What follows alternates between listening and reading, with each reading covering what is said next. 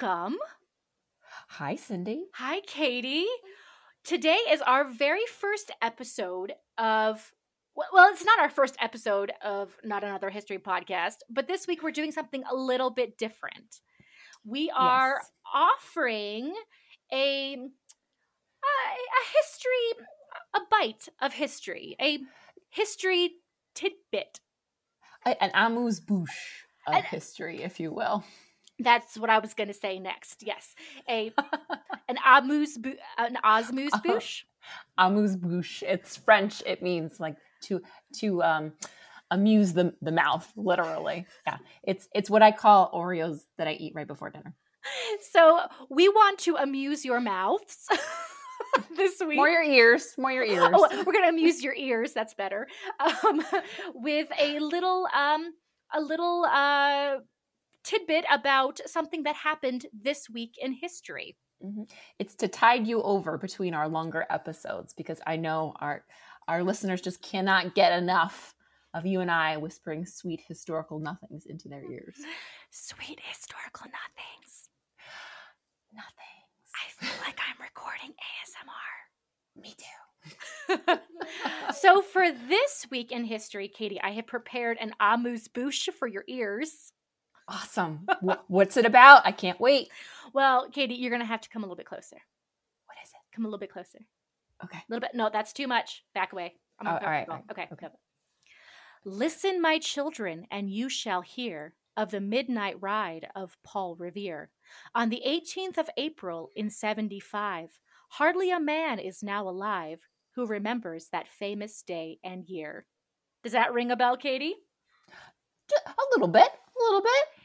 You might have heard this back in your middle school days.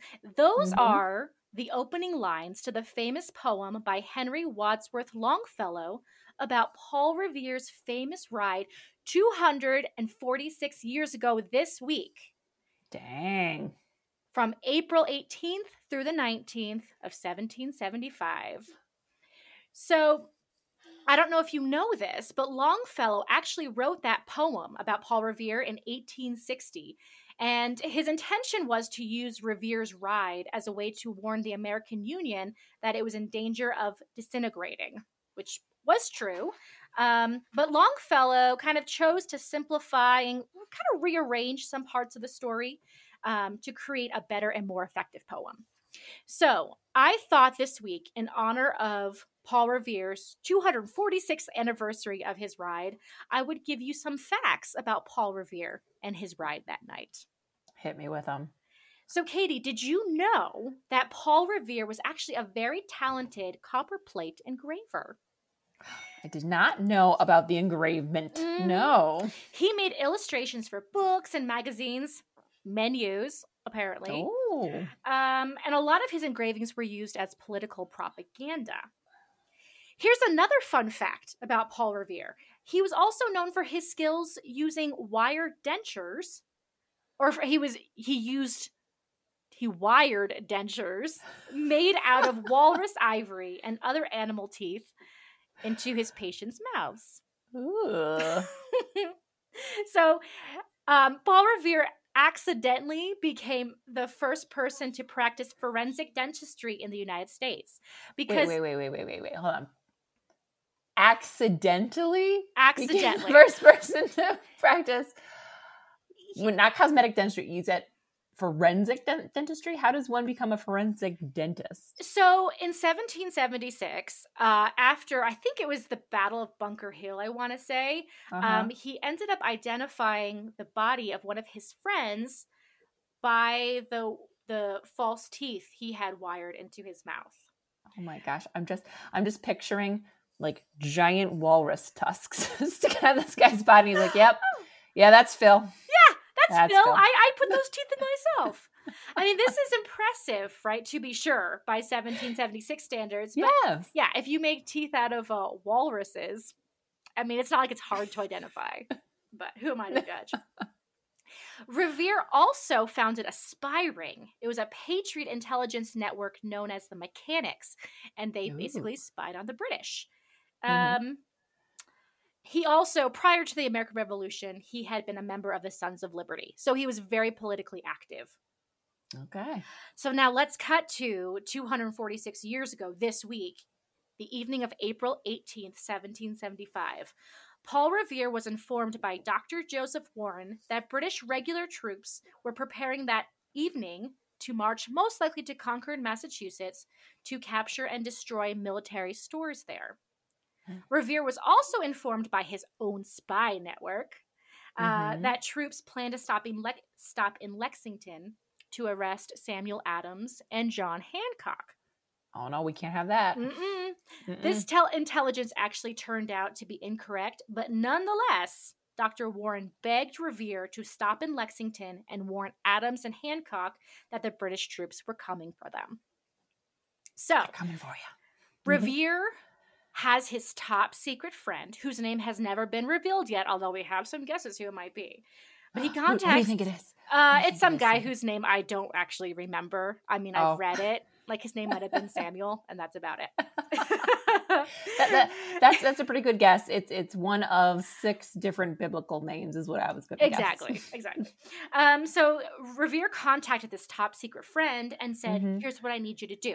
I need you to go up to the Christ Church, now known as the Old North Church, and I need you to hang 2 lanterns, which tells my spy network that the British plan to leave Boston by sea, as opposed to hanging one single lantern, which would have meant that the troops were going to march entirely by land. But did you also know, Katie, that Revere was not alone in his mission to warn Hancock and Adams? I did not. He's always depicted as like on his own, just barreling through the countryside, screaming out like, "Watch out, the British are coming." I know, right? Yeah. But believe it or not, there were actually 2 other men with him named William Dawes and Samuel Prescott. They don't get any of the street cred. I know, and fame for that. Probably that's because Paul Revere was already well known for being active in politics and in, creating propaganda and things like that. And so that's why he probably became the more famous of the 3. But these 2 other guys rode alongside him. And by the end of the night, as many as 40 men were on horseback spreading the word across Suffolk County. So it wasn't just Paul Revere on his own. But that's kind of bulky for like a title, The Ride of Paul Revere and 40 other random dudes. Right. And then, you have all the guys, and me too. I was there. So, unlike the poem implies, Revere actually never reached Concord. Instead, what happened was the 3 riders were overtaken by the British, and they all kind of scattered and had to head in different directions. Revere was actually detained temporarily by the British. Dawes fell off his horse and got lost. Hopefully they found him. I never heard anything else about him. And then Prescott was the one left. He was left with the task of notifying the residents of Concord. So, Paul Revere gets detained by the British, gets kind of held up. So he ends up arriving in Lexington a little after midnight. So apparently when he arrived at the house where Adams and Hancock were staying, he comes like riding over on his horse like, the regulars are coming, like I have to see Hancock and Adams. And there was a sentry on duty who apparently turned to Revere and was like, you need to shut up. It's dark. People have gone to bed. Be quiet. Zip it. Revere allegedly cried in response, noise! You'll have noise enough before long! And the sentry... Come at me, bro. Come at me, bro. The sentry still apparently gave him a hard time and was like, you need to go home. And John Hancock was inside the house, heard all the fuss, and recognized Revere's voice and was like, oh, it's just you, Revere. We know who you are. We're not afraid of you. You can come on in. I would know that insane yelling anywhere. So finally, Revere gets to deliver his news. So Revere ends up staying with Adams and Hancock to help them get ready to flee. He gets them out the door. So Revere is left behind with Hancock's secretary, and they're there just kind of helping to pack up a few more papers and things that that Hancock had to leave behind. And as they are packing up these papers, the British troops march onto Lexington Green. Revere reported that he could hear the gunshots and see the smoke from the musket fire, but he sadly did not see who shot first, as there was a building in his way. I hate when that happens. You miss a major historical event because ye old Smithy's in the way. I relate to Paul Revere so much because I feel like all the amazing things happen after I leave, or like, you know, somebody's in my way and I just miss it. People are like, oh my gosh, did you see that? So anyway, of course, this march on Lexington Green marks the start of the Revolutionary War. Yes, yes. So here's a few more fun facts about Paul Revere. 4 years after his famous ride, Revere served as commander of land artillery in the Penobscot expedition of 1779. Now, I am from New England, but I'm still not sure if I pronounced that correctly. Penobscot. I think that's right. Anyway. I think you're right, Penobscot. I'm sure we're going to have some very angry Mainers right in. Right. Like, that's not how you say it. So basically, Revere was in charge of this huge force of men. He had lots of ships and guns, and yet he still failed to take a small British fort in Maine. The Penobscot expedition during the American Revolution was actually known as the worst disaster in naval history up until Pearl Harbor. That's how bad it was. That's a horrible a horrible legacy to have. Yeah, to say the least. So obviously Revere's reputation was damaged by this. On September 6, 1779, he was placed under house arrest. He was charged with unsoldier-like behavior and cowardice. He was actually court-martialed and dismissed from the militia.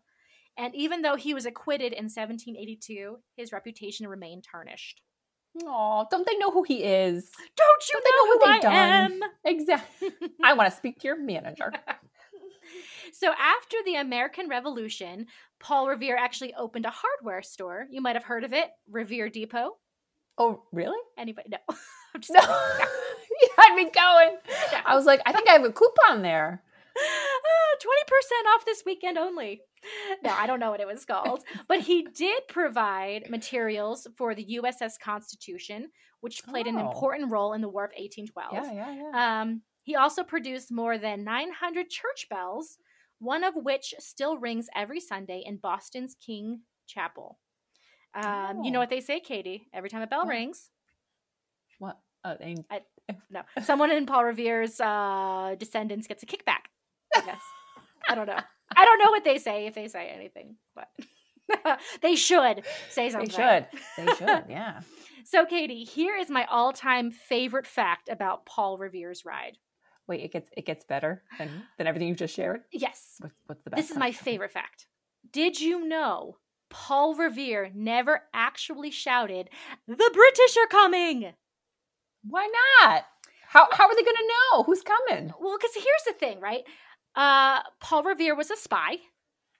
Oh, yeah. True. And so, as a spy, you don't generally going around like yelling your intel. I'm the world's greatest spy. Everyone look at me. Yeah, this mission was meant to be conducted a little bit more discreetly than that. Yes.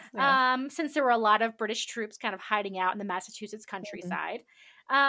Also, we can't forget that during this time in colonial America, colonial Americans still thought of themselves as British.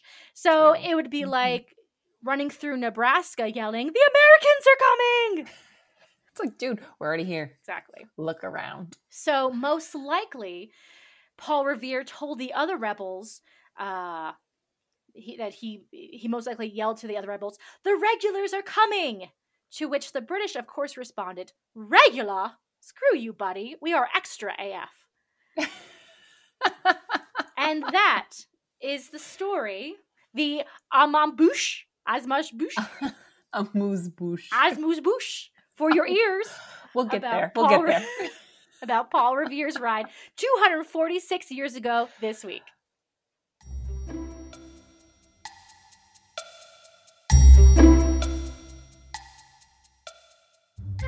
Thanks so much for listening. Be sure to tune in next week when we return to another full-length episode of Not Another History Podcast. We will be joined by a special guest in honor of the Queen's birthday, so don't miss it.